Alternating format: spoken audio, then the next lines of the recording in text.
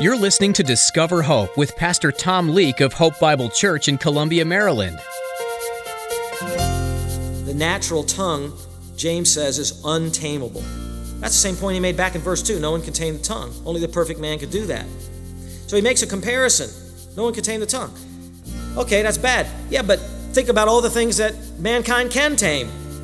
I mean, we've done a pretty good job in the animal world. A lot of things have been tamed, he says. Every species has been tamed by the human race. Wow. By the way, tamed doesn't mean domesticated and brought into the house. It means brought under control and used for whatever the human being wants to use it for.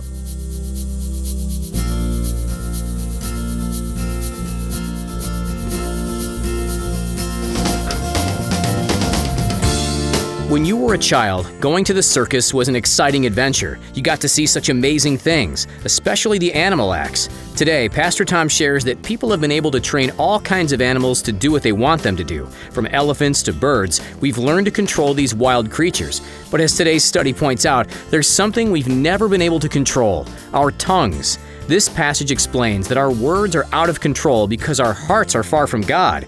Now here's Pastor Tom in the book of James chapter 3 as he continues his message, wielding your tongue for good or for ill.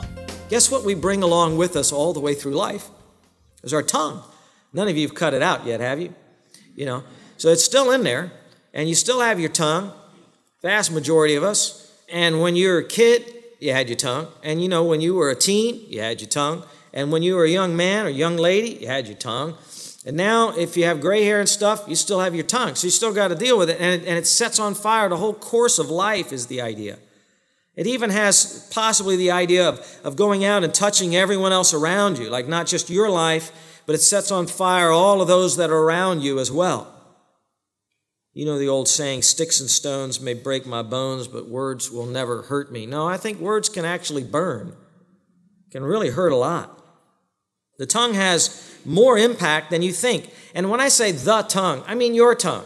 Because I think sometimes we listen and we think of other people who are of influence, and I've said this before, or other people who have hurt us. But I want you focusing on your tongue. I'm trying to do the same with mine. The tongue has influence, and it really can hurt people. And to think about it, just think about 10 years ago, 15 years ago, if you have that kind of history, 20 years ago, that thing that person said to you that really, really hurt your feelings. You remember what it was? Huh? Do you remember? Because you remember. You can't hardly erase it from you. You know who it is. You know where it was. You could probably tell the time of day. You know what you were wearing. It really hurt and it stuck. You know exactly what it was. And they got you. And you still have it in there. And you say, Pastor Leake, why are you bringing up sore memories? Because it's still in there, and that's the damage that it did, By the way, good advice for that came from a New York lady once. Remember her telling me this in her very confident way. She says, I never let anybody rent space in my head. That's one you got to think about a little bit, but we let people rent space in our head and just keep talking and talking and talking. It's like, get out of there. What are you doing in my head? But we let people do that, and it messes us up. But you don't have to let them in there. You can evict them, and that's what you need to do. You need to evict them. Some pretty good advice. Well, as you roll on through life, you're going to meet more and more people. You're going to meet, hopefully, some new people this year, next year, and your tongue's going to still be active. And what's your tongue going to do for them or to them? Think about that a little bit. You don't want it to burn them. You want it to bless them, right? All right. Now, the last description in verse 6 is the most sober, and it says, is set on fire by hell. I told you we were descending. Literally here. This is bad. This is like the final punctuation mark. Is set on fire by hell. The tongue burns us. The tongue burns folks around us. The tongue burns to all of life. The tongue is a fire. Where does the tongue get the fire from? And the answer is, it's set on fire by hell. Or the word is Gehenna. A specific name actually refers to a well-known ravine outside of Jerusalem, used as a garbage dump for that city. Originally, this ravine was where child sacrifices to the false god Moloch were made. Other terrible things happened there throughout Israel's history. When Josiah became king of Israel, he declared the place unclean in 2 Kings 23. In New Testament times, it was still there, and garbage was being dumped into it, and so it was a place that was typically always smoldering and always burning, and always had a pile of waste, and so with a pile of waste, always had a lot of worms in it eating away. By the way, does that sound familiar? That is the ravine that Jesus had in his mind when he talked about Gehenna and then related that to a worse fire, which would be the eternal fire, or what we call hell, right? In Mark 9:47 to 48, it says, if your eye causes you to stumble, throw it out. It's better for you to enter the kingdom of God with one eye than having two eyes to be cast into Gehenna, where their worm does not die and the fire is not quenched. It's always burning and there's always decay there. It's interesting. What's hell going to be like? It's always going to be burning, it's always going to be hurting, and it's never going to completely consume. It's always going to be decaying, it's always going to be eating away, and it's never going to completely demolish. What a terrible description. That's eternity without Christ. Should run from that to Christ, right? And so Gehenna became known as the place of the damned. By the way, not a place to celebrate. That's the silly part about Halloween. They're celebrating their own damnation, some of them. They don't even realize it. I can't think of anything more stupid than to celebrate your eternal damnation. The case of some of them. I know others are not doing that on that day. But hell is not a place of fun. You know, it's a place of extreme torture. Only a fool looks forward to a place of extreme torture. The tongue, we're told here, gets its flame from Gehenna. Now, I think Gehenna is being used here as a metonym for hell's eventual inhabitant, who's going to be the false prophet, the Antichrist, but more particularly, finally, the devil. Hell was created for who? The devil and his angels. The devil is behind the world system that the tongue gives voice to. It only makes sense then that the devil and hell is the source of the tongue's fire. You might picture here the underground flame, and there's this burning fire underneath the ground. You know, sometimes it burns underneath the ground, but there's openings, and the fire and the flames jettison out of there, and then they come up into the human being, and they light his tongue on fire, and then the tongue shoots out its fire, and it burns other people. The source is from below, and then it goes through the human tongue to burn others as well. Terrible picture of the human tongue, isn't it? Dr. Hebert writes, the tongue is only the fuse. The source of the deadly fire is hell itself. The evils of an uncontrolled tongue have a connection with the unseen spiritual world of evil. We say sometimes the devil got a hold of your tongue. That's exactly right. The Pulpit Commentary writes this, unsanctified speech scorches and consumes. The liar scatters firebrands. The slanderer kindles lament flames. The profane swearer spits the fire of hell into the face of God. Just as fire spoils with its smoke, the tongue stirs up the heart's corruption and uses it to stain one's own life and character. The ultimate inspiration of this destructive agency is of infernal origin. This fire is devil-lighted, hell-kindled. Satan loaded the human tongue at the fall with dynamite, and every day he ignites the treacherous magazine from the unquenchable fire. Terrible, terrible. How terrible our tongues can be. How destructive. Well, James is not done. He has one more proof or indication of the power of the tongue, and that's in verses 7 and 8. If you'd look at that. For every species of beasts and birds, of reptiles and creatures of the sea is tamed and has been tamed by the human race. That's neat. But, verse 8, no one can tame the tongue. It is a restless evil and full of deadly poison. Again, I told you before that this is so negative about the tongue, you might think that James is exaggerating, but he's not.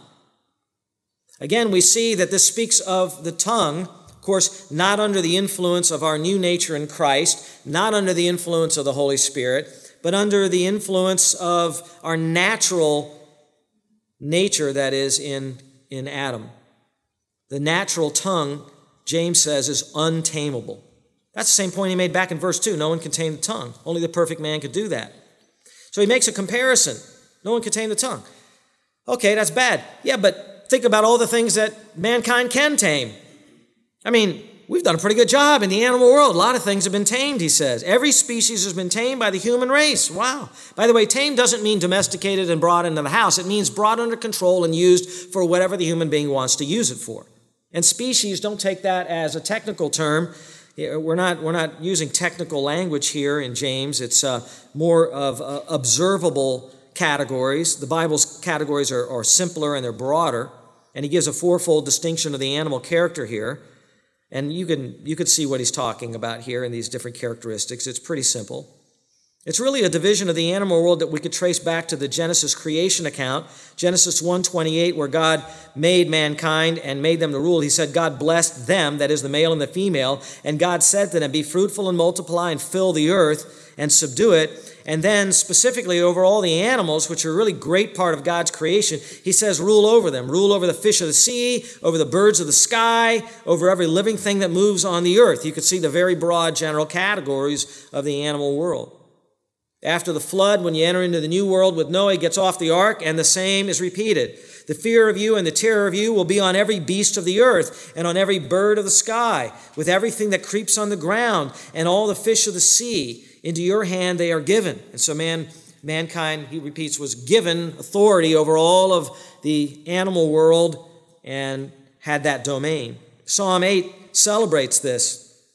Talking to God said, you made mankind to rule over the works of your hands. You've put all things under his feet. And then he specifies, all sheep and oxen, also the beasts of the field, the birds of the heavens, and the fish of the sea, and whatever passes through the paths of the sea. Now, maybe some giant sea monster or blue whale or something. The point is very simple. The human race, us, we people, man, was put here on the planet, and we were given the right to rule over all of the creatures, no matter what kind they were, no matter how great or small. Man has been able to tame them. We have been able to do this because God gave us the ability to do that. He gave us the mind to think up how to do that, and he gave us the right and the dominion over the animal world. It's not an accident that mankind is able to get this kind of a creature and that kind of a creature and bring them into a circus and show them what to do and get them to jump through a hoop or do whatever. That is exactly what God gave man the ability to do. Those are fun things, but also to use animals for work. God is our creator, and he set it up all this way. He set it up so we'd be successful. So we have been. And when you look at what the ancients did and what moderns are doing, it's really fascinating. All kinds of creatures have been tamed. Again, don't think of that as brought into the house. Think of that as they've been brought in subjection under man to do what man wants them to do. You read about the fastest creatures being brought under control. Falcons, cheetahs, the strongest, the elephant or tiger, the most cunning, the serpent or the fox, the most elusive creatures. They've all been harnessed, commanded, controlled in some way at some time. Someone came up with the know-how to do that. That's what the human race collectively have done. Birds are tamed, sea creatures are tamed, land animals, creepy things, reptiles, mammals, rodents. I saw this website that had a mouse on a little miniature surfboard. It was incredible. Saw another one. They had an elephant shooting baskets. Feels like he's better than some of you guys playing basketball, I'll tell you that. Big cats, bears, raccoons, cockatiels, they all get tamed. You know, I know some of the animal advocate people are trying to ruin the circus and get the elephants out of that. I want the elephants in the circus. If I go to the circus, I want to see the elephants, for goodness sake, you know. I want my money back if I can't see the elephants. It's incredible what they can do. Crack of the whip, the tiger does this, snap their fingers. Or the dog shows, they're incredible.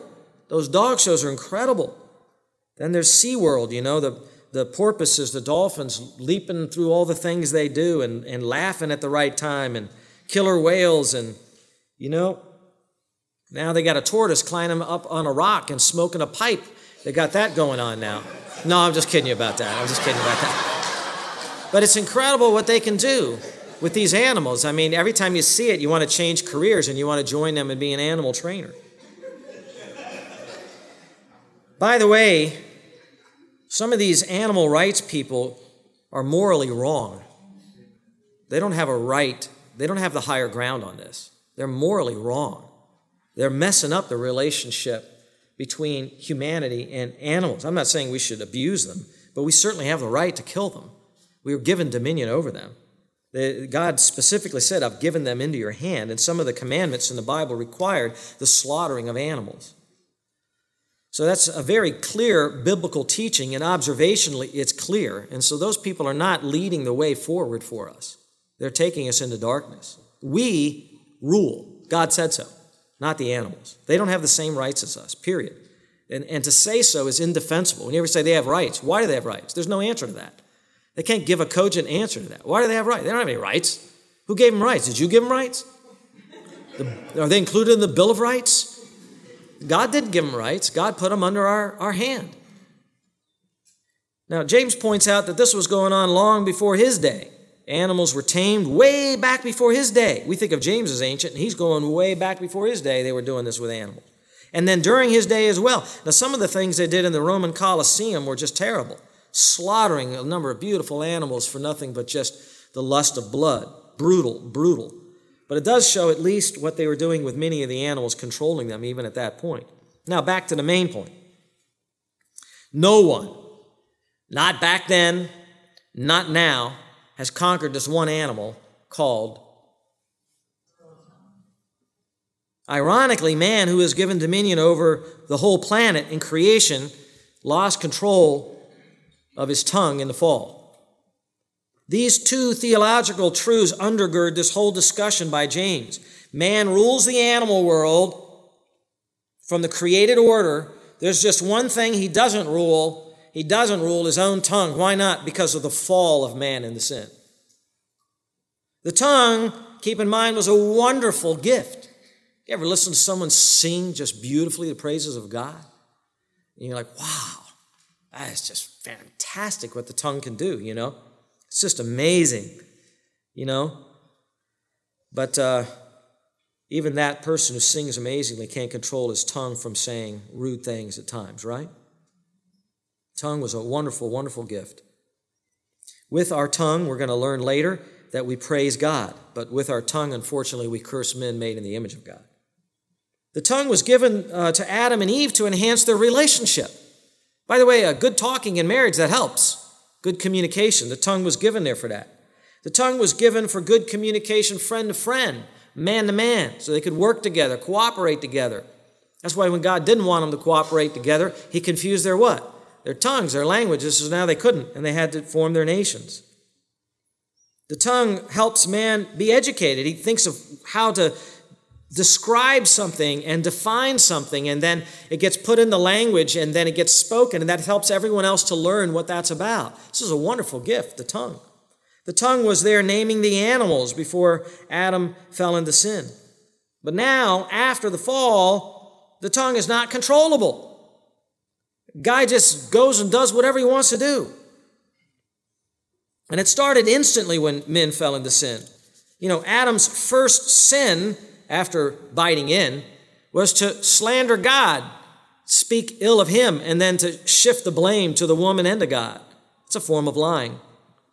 In this now fallen but now natural condition to humanity, the ultimate taming of the tongue is impossible. Many of you watch the congressional hearings and you see them saying, you can tell they hate each other's guts, but their words are just the nicest to one. Well, Senator, I respect that. I respect that opinion. It happens not to be my opinion. I want to know what they were saying when all the microphones were turned off, and they're going back and they're like, on both sides. You know what I mean? That's where you find out what's really going on. I guarantee it came out, by the way. The tongue parades its invective there. Whatever evil is in the mind will eventually come out of the mouth. So it's not in public, but it's going to be in the backyard. It's going to be in the whispered conversations in the corner, right? The tongue just not controllable. No one has tamed the tongue. James actually says no one can tame the tongue. Why not? Because it expresses the heart. What does the Bible say about the heart? Jeremiah 17:9. You know it. The heart is more deceitful than all else and is desperately sick. Who can understand it? Well, if no one can understand a heart, then no one can understand the heart's voice. or tame it. Hebrews 3:10, therefore I was angry with this generation, this is God talking, and said they always go astray in their heart.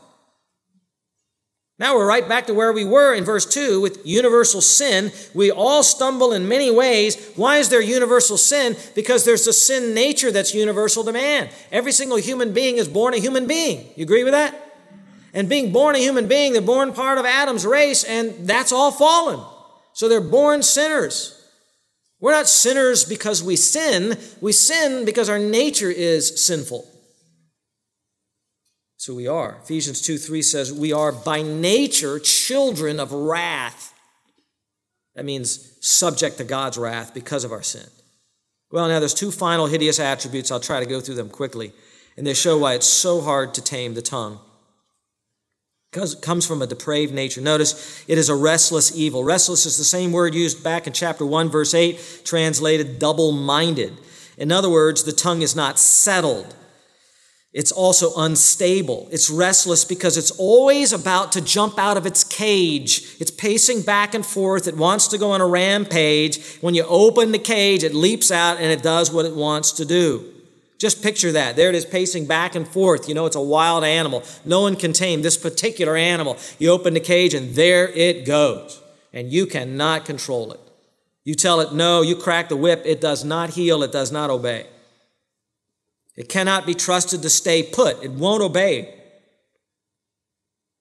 This is like when you say nothing in the presence of someone you dislike, you know, and you're nice. And the moment you get in the car and the door shuts and the windows go up, you know, you turn to your wife or your husband and you go, I don't like that person. I hate them. Blah, blah, blah, blah. They did this. Just leaping out, attacking like an animal. Can't be trusted. Or you're watching TV and someone comes up and you're like, I hate that guy. And all the hatred and anger comes out. There it is again, that restless animal.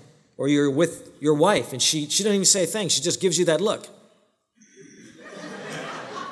Or whatever that look is. And then like the animal comes out again.